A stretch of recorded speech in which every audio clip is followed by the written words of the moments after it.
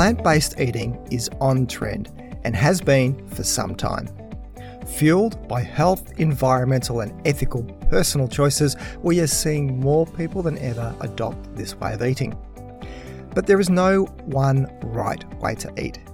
And even within a framework of mostly plants, it is possible to do it well and not so well. In this podcast, I'll look at the latest research comparing different types of plant-based diets to ones that include meat, and see how they compare on the nutrient wins and losses scoreboard. Vegan and vegetarian diets are definitely on trend, with these two terms the most popular searched for diets on Google in the last 2 decades. And the word diets here also encompasses way of eating, not just weight loss. Both these diets fall under the umbrella of plant-based, which isn't always a helpful term, as it doesn't tell you what foods it may include outside of pure plants, as some animal-based foods can be eaten on occasions, and a person still consider themselves plant-based.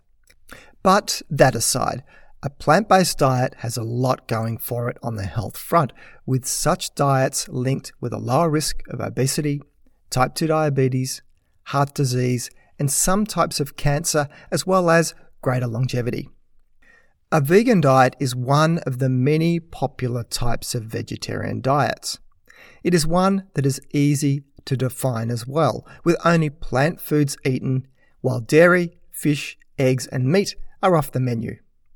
Some people following a vegan diet may choose to exclude honey because it is a product of an animal, but I'm not going down that rabbit hole debate in this podcast.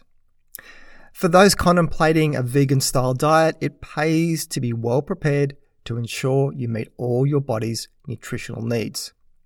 The good news about a vegan diet is that with good planning, it can meet the nutritional needs of almost anyone. But taking a step back to more plant-based diets in general, how do they fare as far as overall nutrient quality goes? And what sort of shortcomings could they have for people to be aware of to help them circumvent it? While plant-based diets are considered healthier, they need to be balanced and diverse to provide the right amount of nutrients daily required for a healthy life. Previous scientific reviews into this topic have suggested that people who follow a vegetarian or vegan diet may have a higher risk of vitamin B12, vitamin D, iron, zinc, and calcium deficiency, as these micronutrients can mostly be found in animal foods, or they have a lower bioavailability in plant foods. Further, the intake of long-chain polyunsaturated fatty acids such as eicosanoic pentanoic acid, or EPA, and docosahexaenoic acid, or DHA, which are mainly present in fish and seafood, is commonly inadequate in people following mostly plant-based diets.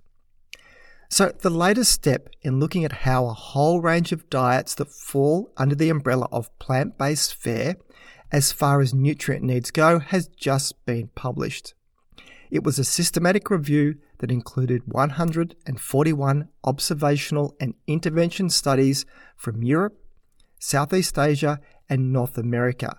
So it certainly had a more global flavour to the study as far as all of the different types of populations that were included. In all cases, the participants in each study were voluntarily following a self-selected diet, so they inserted their own definition of what plant-based meant for them. Studies on highly restrictive plant-based diets, such as raw food diets, were excluded, as to diets designed to reduce specific non-communicable diseases. All participants were 18 years or older, and women who were pregnant or lactating, people with specific diseases, and athletes were excluded. So the study was mostly about the general healthy population and what they were eating. And I'll link to this study in the show notes. Now, in the study, most of the diets that people labelled as plant-based were vegetarian or vegan. The comparison diet in the studies were people who included meat in their diet. First of all, protein. Protein intake was lower in people following vegan or a vegetarian diet compared to meat eaters, but was well within the recommended intake levels. Now, this is a pretty well-known finding, and it doesn't mean that a plant-based diet is protein deficient, only that if you are following a plant-based diet and have higher protein needs, such as an athlete in training, then you may need to pay more attention to this nutrient. And check out my prior podcast, episode number 74, where I look more closely at plant protein and muscle gains in athletes. And let's look at the nutrients that the review found were likely to be lower in people following a plant-based diet. And they were vitamin B12, vitamin D, iron, zinc, iodine, and calcium, as well as people following this diet had a lower turnover of bone markers. So this is compared to the meat eaters. So they generally had higher amounts of these types of nutrients, which again is not so surprising because many of these nutrients are predominantly found in in animal-based foods. And it was people following a vegan diet who had the lowest vitamin B12, calcium, and iodine intake, as well as a lower iodine status and lower bone mineral density. And surprisingly, while a vegan diet was certainly favourable for its fibre content, what was classified more broadly as vegetarian diets had a higher chance of actually being lower in fibre, which was a similar case to the diets of meat eaters. But if you look further at meat eaters, it wasn't all smooth sailing. They are at risk of inadequate intakes of fibre, as I just mentioned, but also polyunsaturated fatty acids, folate, vitamin D, vitamin E, calcium, magnesium, and alpha-linolenic acid, which is an essential omega-3 fatty acid found mostly in plant foods. So all of the dietary patterns had evidence of nutrient inadequacies.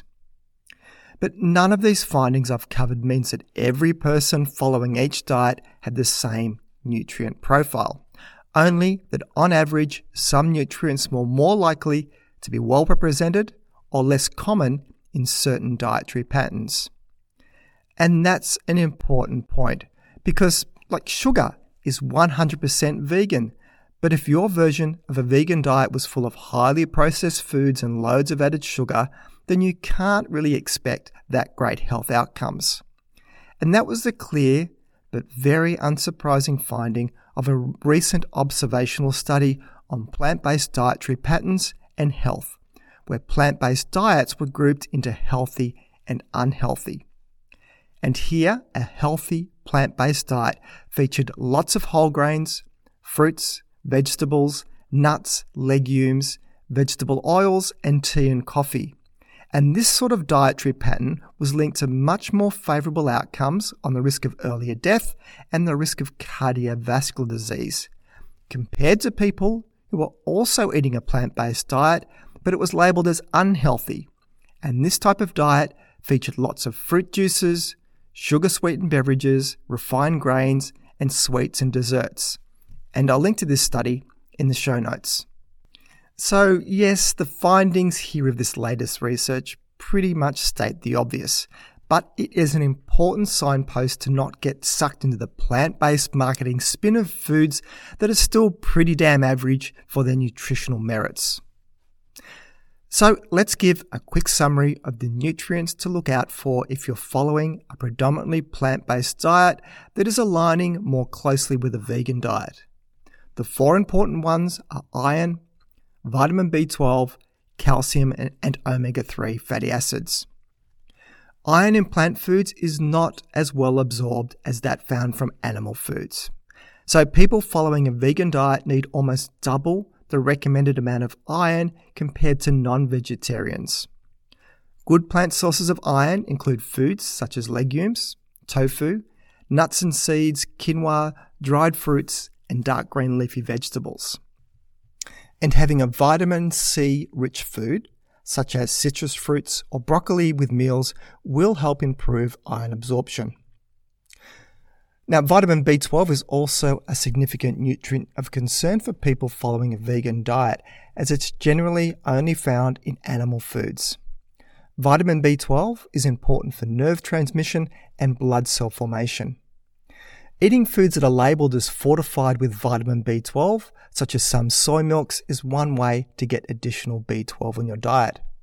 or give some close thought to taking a vitamin B12 supplement and have your doctor keep an eye on your blood levels.